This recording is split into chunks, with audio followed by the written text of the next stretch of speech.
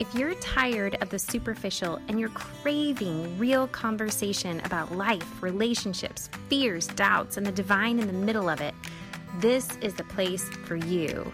My name is Anna Dimmel, and I'm a blogger, writer, and former pastor. And it's my passion to build bridges, not walls, through honest, real conversation and connection. And I want that for you. This is the show that will help you do that and give you not only inspiration and connection, but will help you leave the superficial for good and form the real connections you're craving. Your story matters, and I'm so glad you're here. Welcome.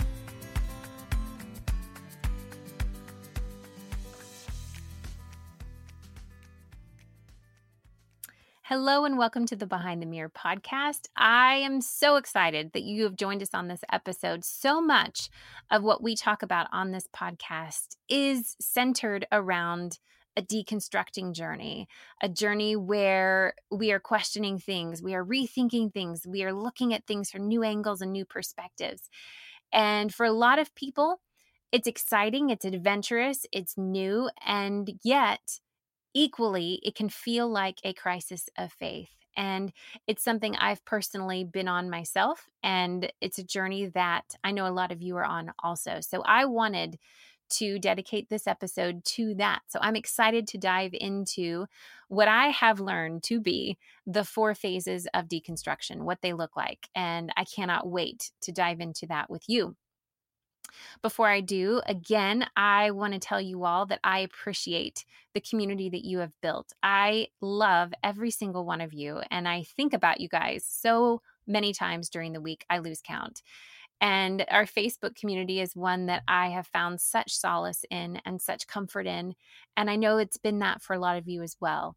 And I extend the invitation every week, and I will do it again this week. If you are not in the group, you are invited to be in the group. There's a seat at the table for you. You can opt in on my website, just ajesusfollower.com/podcast/podcast group. Also, if you're looking for an easy way to support this show, I so encourage you to go over to iTunes and leave us a review. It's just a way for people to find the show. And not only that, but it encourages me so much. I love those reviews so much. They encourage me every time I see a new one. And I just relish in how much you guys share when you post a review. So if you haven't left us a review, please go and do that. It means the world to me. With all of that being said, again, if you want to support this show, we have a Patreon page for that. You can find that on my website, justajesusfollower.com, and click on the button Patreon. And all of my patrons get an email every week with all of the nuts and bolts of the episode and kind of get to hear my thoughts and my brain behind the episode. So if you would like to be a part of that group, I encourage you to opt in at any time, at any level. It's a great community, and I would love to have you in it. All of that being said, let's get into this topic. So here we go.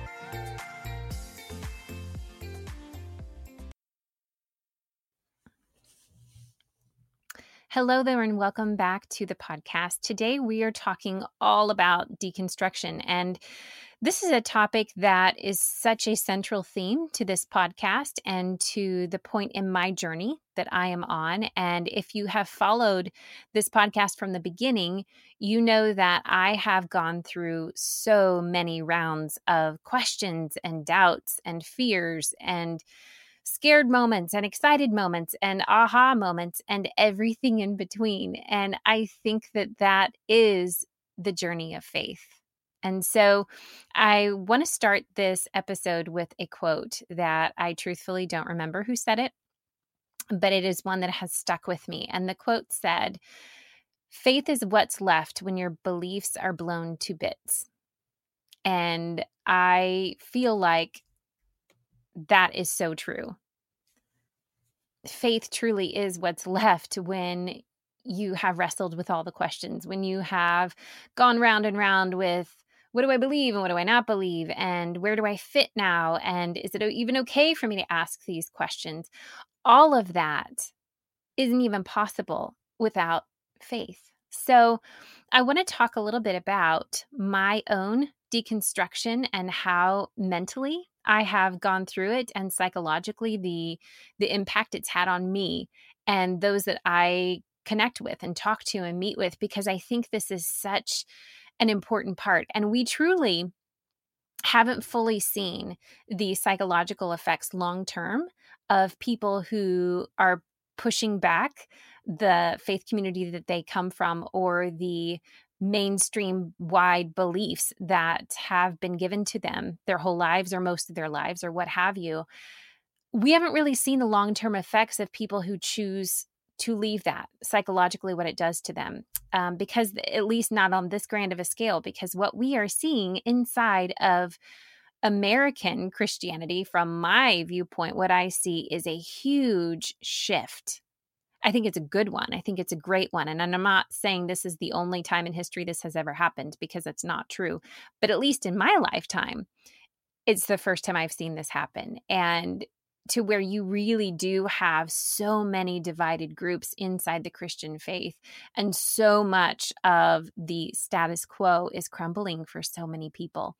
So it's a big deal. And I know a lot of people are like, oh, she's deconstructing. That's like just the trendy hipster thing to do. And truthfully, maybe that is true for some people. They just want to be, a rebel of sorts. But for me, and I think for a lot of people, it isn't just this new fad that we're trying on for size to see how we like it. It truly is something that starts way before we ever open our mouths and talk about it. It's something that quakes and rumbles inside of you. And it's a calling. And I, without sounding too woo woo and super spiritual, for me personally, it was a calling I responded to inside of me, not a fad or a trend or a voice on the outside of me. And a lot of people that I know who have ventured down this path, that has been true for them. It's been a quaking and a trembling and a voice calling them from the inside of them to go down these paths. So it's not a path for the faint of heart. And I think a lot of you listening would nod in agreement to that. Anytime you stand on the outside, anytime you question a larger majority, anytime you choose to be different or stand with those who are seemingly different, it isn't always easy. And so I wanted to dedicate this episode to that journey, because what do you do when you find yourself in this process underwater, not really knowing how you got there or what life will look after here? I want to talk a little bit about that. So I broke this episode up into 4 stages, and these are the stages that I have seen inside of my pattern of deconstruction, and they may seem similar to you. I think, I don't know, bullet points tend to help me. I'm a list maker. Maybe that's why I get obsessed with bullet points, but if I can see it in a list, in a format, it feels like a map. It feels like it's less crazy and chaotic and unknown, and it feels more manageable and controllable. Again, recovering self-control freak. But this has helped me, putting this into paper, and hopefully this will help you and comfort you too, to know that you're not crazy, and kind of give you a roadmap for what is behind you and for what lies ahead of you. So for me, and for what seems to be common for many people, the first stage of what we'll call deconstruction, or a crisis of faith, if you will, is this scared, terrified place. And this is where you start having, like I said, for me, this internal pull, this internal call, this internal questioning, if you will. You have these moments of sheer panic at first of, oh my God, am I allowed to think these thoughts? Is that even allowable? Am I going to go to hell for even entertaining this idea? And if I accept this idea, does that cement my eternal fate? These thoughts are real. And after you've moved past them, you kind of chuckle a little bit at them. But at the beginning, this is terrifying. And this is where I think a lot of people's initial response to someone's deconstructing journey is so violent at first. It's so angry and oppositional and militant at first because they're stepping into this. When a question is presented that goes against the norm, that goes against what has always been their group's stance, at least as far as their generation can think, that's a terrifying place to be. It causes fear, it causes panic, it causes anxiety because you are stepping into something that you don't know is possible. And anytime you entertain something that feels impossible or not allowable or like blinking danger, danger, danger, red tape, don't cross that, right? We are trained and conditioned inside of a lot of mainstream Christianity to have red light, danger flashing moments go off in our mind if we entertain certain questions, if we even allow ourselves to consider the possibility of God being a certain way. And so when you start going down a path of questioning, thinking, considering, your initial response will be panic. Your initial response will be fear and terror. And I just want to tell you that's normal. People who leave cults go through this. And I've learned a lot about this lately. And they call it, of course, in a cult-like scenario, it's brainwashing. You have to be deprogrammed, if you will, to think for yourself and not think as the group. Because a lot of cults, the people inside the cults learn over time to train themselves to empty their own mind and let their mind be filled with the thoughts of their leader or the thoughts of what their cult group is doing. And so they think not for themselves, but they think on behalf of what the leader has told them to think. And it takes time and training and a lot of very skilled psychological workers to join with people who come out of cult groups and help them deprogram because it's a mind game. And so I liken that to this process, not because you were in a cult or I was in a cult, but because some of the processes look the same.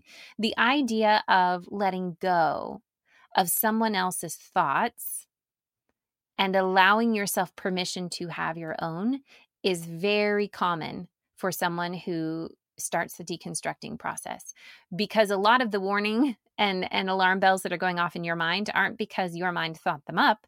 It's because your mind was trained and conditioned to think them. And so this part is terrifying. And this is exactly why so many people cannot handle conversations with someone on the outside or someone who has deconstructed or someone who is questioning, because it's a scary place for a lot of people, including myself in the beginning and probably including a lot of you. It's very scary at first. That fear, once you move past maybe thoughts of God hating you for thinking those things, or am I going to go to hell for thinking these things? Am I allowed to think these things? When you move past that, usually the next thing is, oh my gosh, what are people going to think of me for thinking this way or considering these possibilities, for opening up the door for more conversation? What would people think of me? This is legit. I would put this right up there. Actually, no, I would put this above my fear of what God would think of me. And I am deeply bothered by that statement, but I'm being very transparent with you in that God has never really been afraid. God has never really been a subject that scares me. Like God's opinion of me has not been something that keeps me up at night. I know for a lot of people, the fear of making God angry is a big deal for them. For me, God has been my safe place. God was the one who liked me when other people didn't. And so for me, I'm like, you know what? God and I are good. Whatever hell I climb myself into, he will climb in with me and we'll be okay. That has been my experience. That comes from a personal experience with the divine and me. However, People, on the other hand, are not as forgiving as God, at least in my experience. People are not as grace-filled as the divine. People are not as trustworthy and steady and rock solid, and I've always 100% got your back, like my connection with God has been. So for me, my fear of what people would think of me was way louder than my fear of God, which should tell you something, by the way. The people who claim to represent God, if you are more afraid of them than you actually are God, they're probably not representing the God that you know, not the God that you've connected with and that you love and feel safe with. That's a whole nother topic, a whole nother podcast. But my fear rested in what will people think of me? And letting go of that has been a day by day journey. And I will not tell you I'm 100% over it or through it. I am living it. Every time I go to post a podcast, I have a wave of panic. Every time I publish a blog, I have a huge wave of anxiety. Every time I even post a blurb or a blip on Instagram or Facebook, I am rehearsing in my mind what certain people are going to think or say or believe about me. And that is, it's an ugly, ugly cycle to be in. And it's one that I hope one day I will master. But for now, all I know how to do is to just do it scared. And so that is what I do. I choose to do it anyway, even though I'm afraid. And for me, that's in the hopes of somehow getting over the fear. And some days I'm better at it than others, but all I know to do to overcome fear is to face the fear over and over and over again and remind myself of my value and my worth that has nothing to do with public opinion of me. That's a journey. That's a journey, one that I am still on. Okay, moving on to the second phase. Now, after you have kind of navigated yourself through this fear and terror and you start settling on some things, like settling on the idea that God's not going to be mad at you or hate you or damn you to hell for questioning. God is actually a God who enjoys questions and who enjoys journeys outside the box. When you start settling in that place, the next thing you start to feel is excitement. Because when you just imagine it like this, like, everybody has that phrase like, oh, you're thinking outside the box and you don't want to leave, you don't want to leave the box. There's this whole box terminology that we use around religion or around organized faith groups. Okay. Think about it like this. Like, it's true. Whatever camp you were in before you started to deconstruct, it included some sort of a box. It included some sort of a limit to what God could or couldn't be, or what God could or couldn't do. It included a limit to what you could or couldn't be and what you could or couldn't do. There were ceilings on this box. So when you move past the idea of ceilings and all of a sudden the space is wide open and vast and endless, it's exciting. It's like an adventure. It's literally like you're finding new discoveries every day. And I think that's why I fell so in love with Pete Enns and his work, the Bible for Normal People podcast. And I had him on last season. It was just like every time I listened to that podcast, it was a new discovery for me. It was a new idea. It was a new way of thinking. It was a new perspective. It was shifting things I'd always known and looking at them in an entirely different light. That is exhilarating. It's exciting and it's fun. And it feels like you are just seeing the world in a different light for the very first time. So this is the fun part of deconstruction. This is where it gets exciting. And all of a sudden, at least for me, God became so much bigger. B.T. Harmon, he was on last week. And when I asked him that last question, I asked him, what has God been to you? And that was his answer. He's like, God has been bigger. And that, you could summarize my whole deconstruction journey on that word, bigger. God was big to me before, but became so much bigger once I dove into this journey that I'm still on. And my hope is that it continues to feel that way. It continues to feel exciting, and it continues to feel like, oh my gosh, just when I thought it couldn't get any better, God just got so much better, like so much bigger. Excitement is probably the best part of this journey. After you move through that, and I think you continue to circle through all of these back and forth, but moving past excitement and new discoveries and that adventure piece comes this wave of confusion and this wave of loneliness. And I would say this has been the most difficult part for me because I I can face fears, and I love adventure and I love excitement, especially when it comes to things of a spiritual nature. But when I feel confused, when I feel chaos, when I feel like my feet aren't underneath me anymore, that's really hard for me. I I've loved the new discoveries. I've loved how much my view of God has shifted, how much my heart has grown, how much my faith has been stretched. I've loved it. But there have been moments when I have gone, oh my gosh, what else am I wrong about? What else have I believed wrong? What else have I gotten screwy along the way? And what do I really believe? That for me was hard because the box, if you will, that I came from meant I had the answer for everything. Everything was scripted. I could tell you who was going to hell. I could tell you who was going to heaven.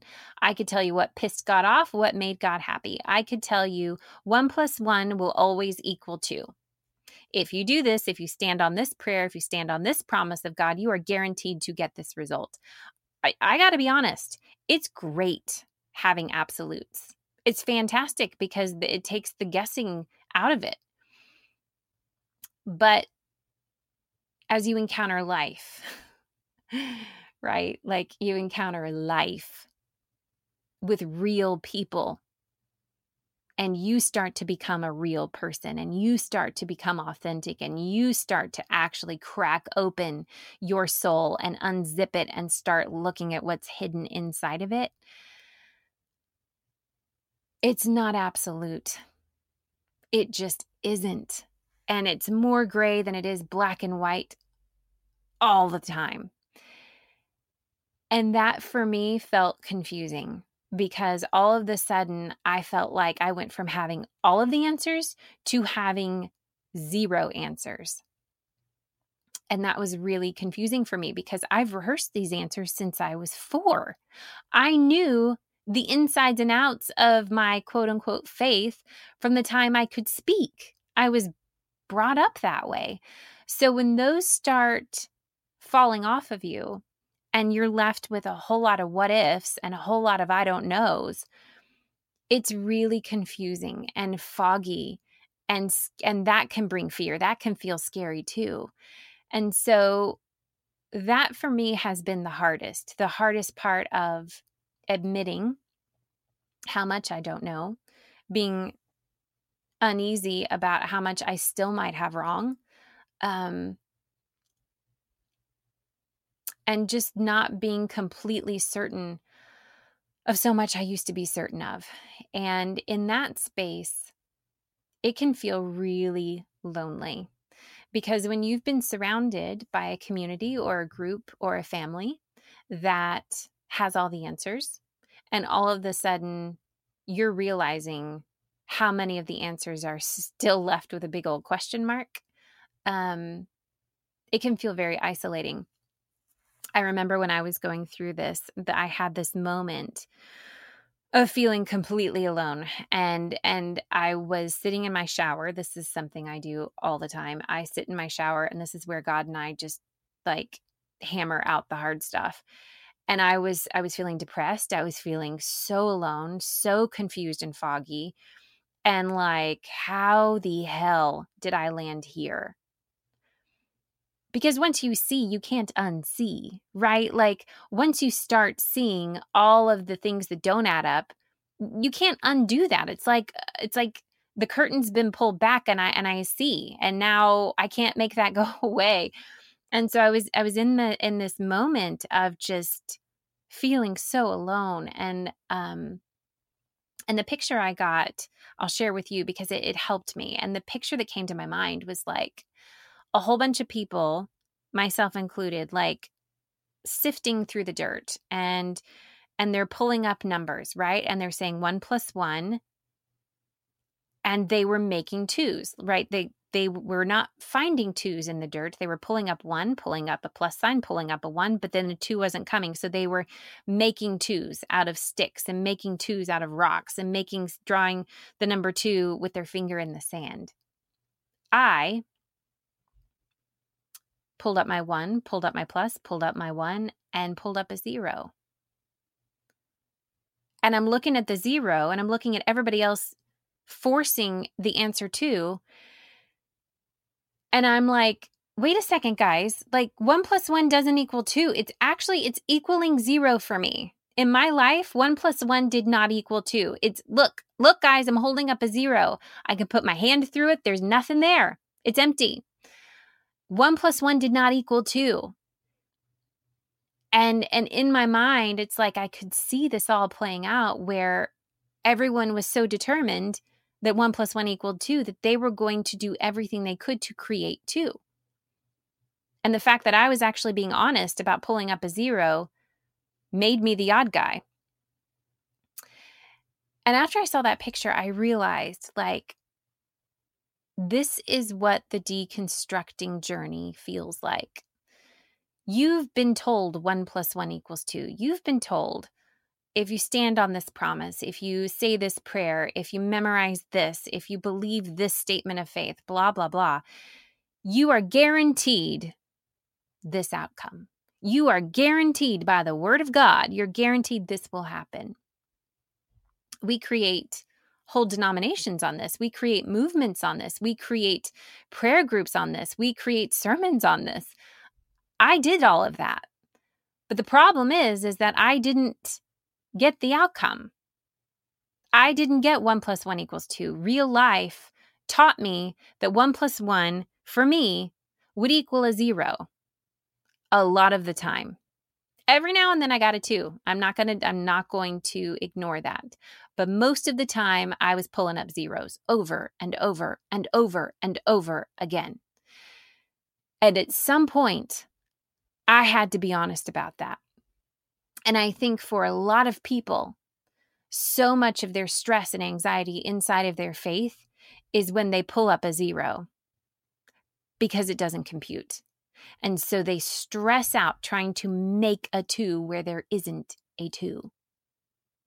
They're going to make that outcome be the right outcome, even though that outcome is not what's happening. People live in loads of denial because of this. Because if they throw out that what they believed is not going to give them the outcome that they were promised, well, that throws the whole thing out of whack. That throws them into panic and fear, and all the way back up to step 1, being scared and terrified, right? Like, they can't go there. So people will stress themselves out till the day they die trying to create 2s, lost in these equations that are never going to add up the way they're taught they will add up. And so for me, it felt really isolating when I stood up and waved my 0 around, thinking that everybody else would start waving zeros, but they didn't. They panicked and they went into hyper mode of making 2s. And a lot of people tried to force 2s onto me, force outcomes onto my circumstances that were not fitting the equation. And so that's a lonely place to be. And that's the best way I know how to describe what this part of deconstructing has looked like for me. I believe vulnerability and authenticity is the most precious thing that we have.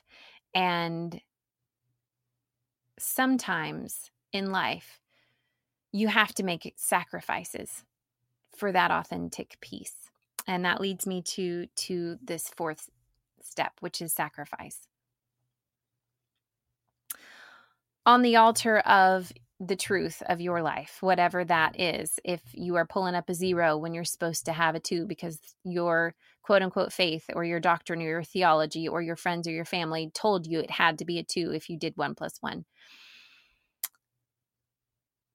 To be authentic and own your own outcome, to own that 0, to own your truth and your reality and the real thing that you're dealing with, the realness of your circumstance, the realness of your heart, the realness of your life, the realness of your relationships, the realness of your faith or lack thereof.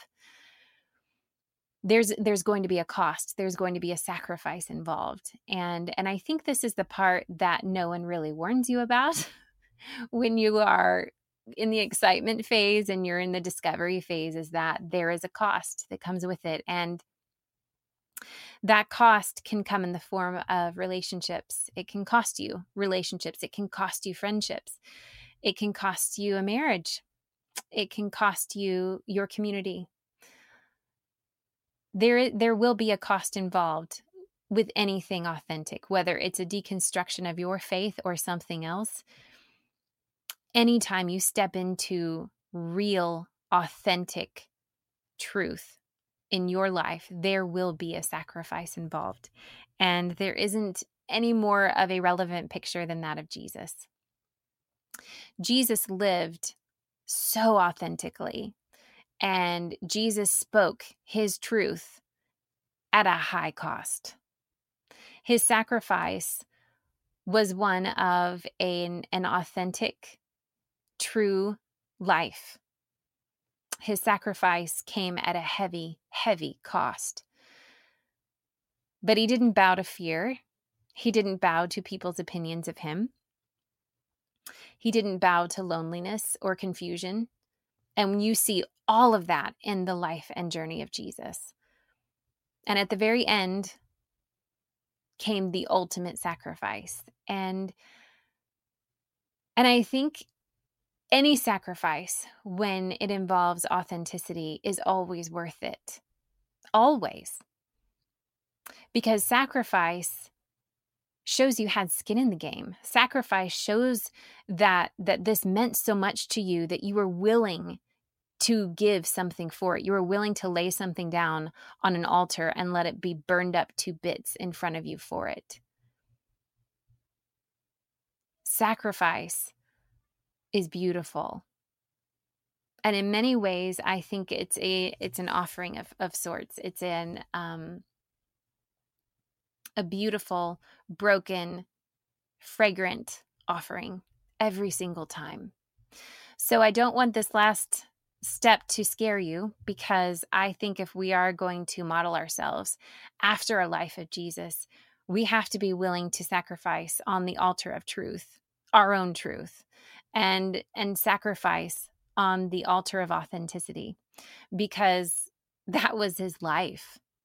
And it was beautifully, beautifully done. But it was also one that included, I'm sure, fear, abandonment, excitement, adventure, new discoveries, confusion, isolation. But in the end, it was so poetically, beautifully done. And in the end, it's a story that no matter what your faith background and no matter what you personally believe about the life of Jesus, it's a story that will move and impact, empower, and shake a room over and over again. The story in the life of Jesus is one that continues to change people, no matter what side of the coin you fall on. It changes you. It does something to you. And why is that? Why is this a story that universally affects everyone who hears it? He was authentic, and there was no denying that. And his sacrifice was profoundly powerful. So, on your deconstruction journey, I want to encourage you. I want to empower you. I want to be a voice that champions you, that it's worth it. every single time. It's worth it. And no matter where you are on this journey, keep going. Keep going. And when you have those moments of excitement and new discovery and adventure, relish in them, because that's the journey. That's the journey of faith. Faith is what's left when your beliefs are blown to bits. Faith is what's left. You are on a journey of faith. No matter what anybody else says, I'm going to tell you, you are on a journey of faith, and it's beautiful. And this is what faith looks like. This is what faith feels like. This is what faith really looks like played out. I love you guys. Thank you again for jumping on this journey of crazy faith with me. I love you all, and I will see you next week.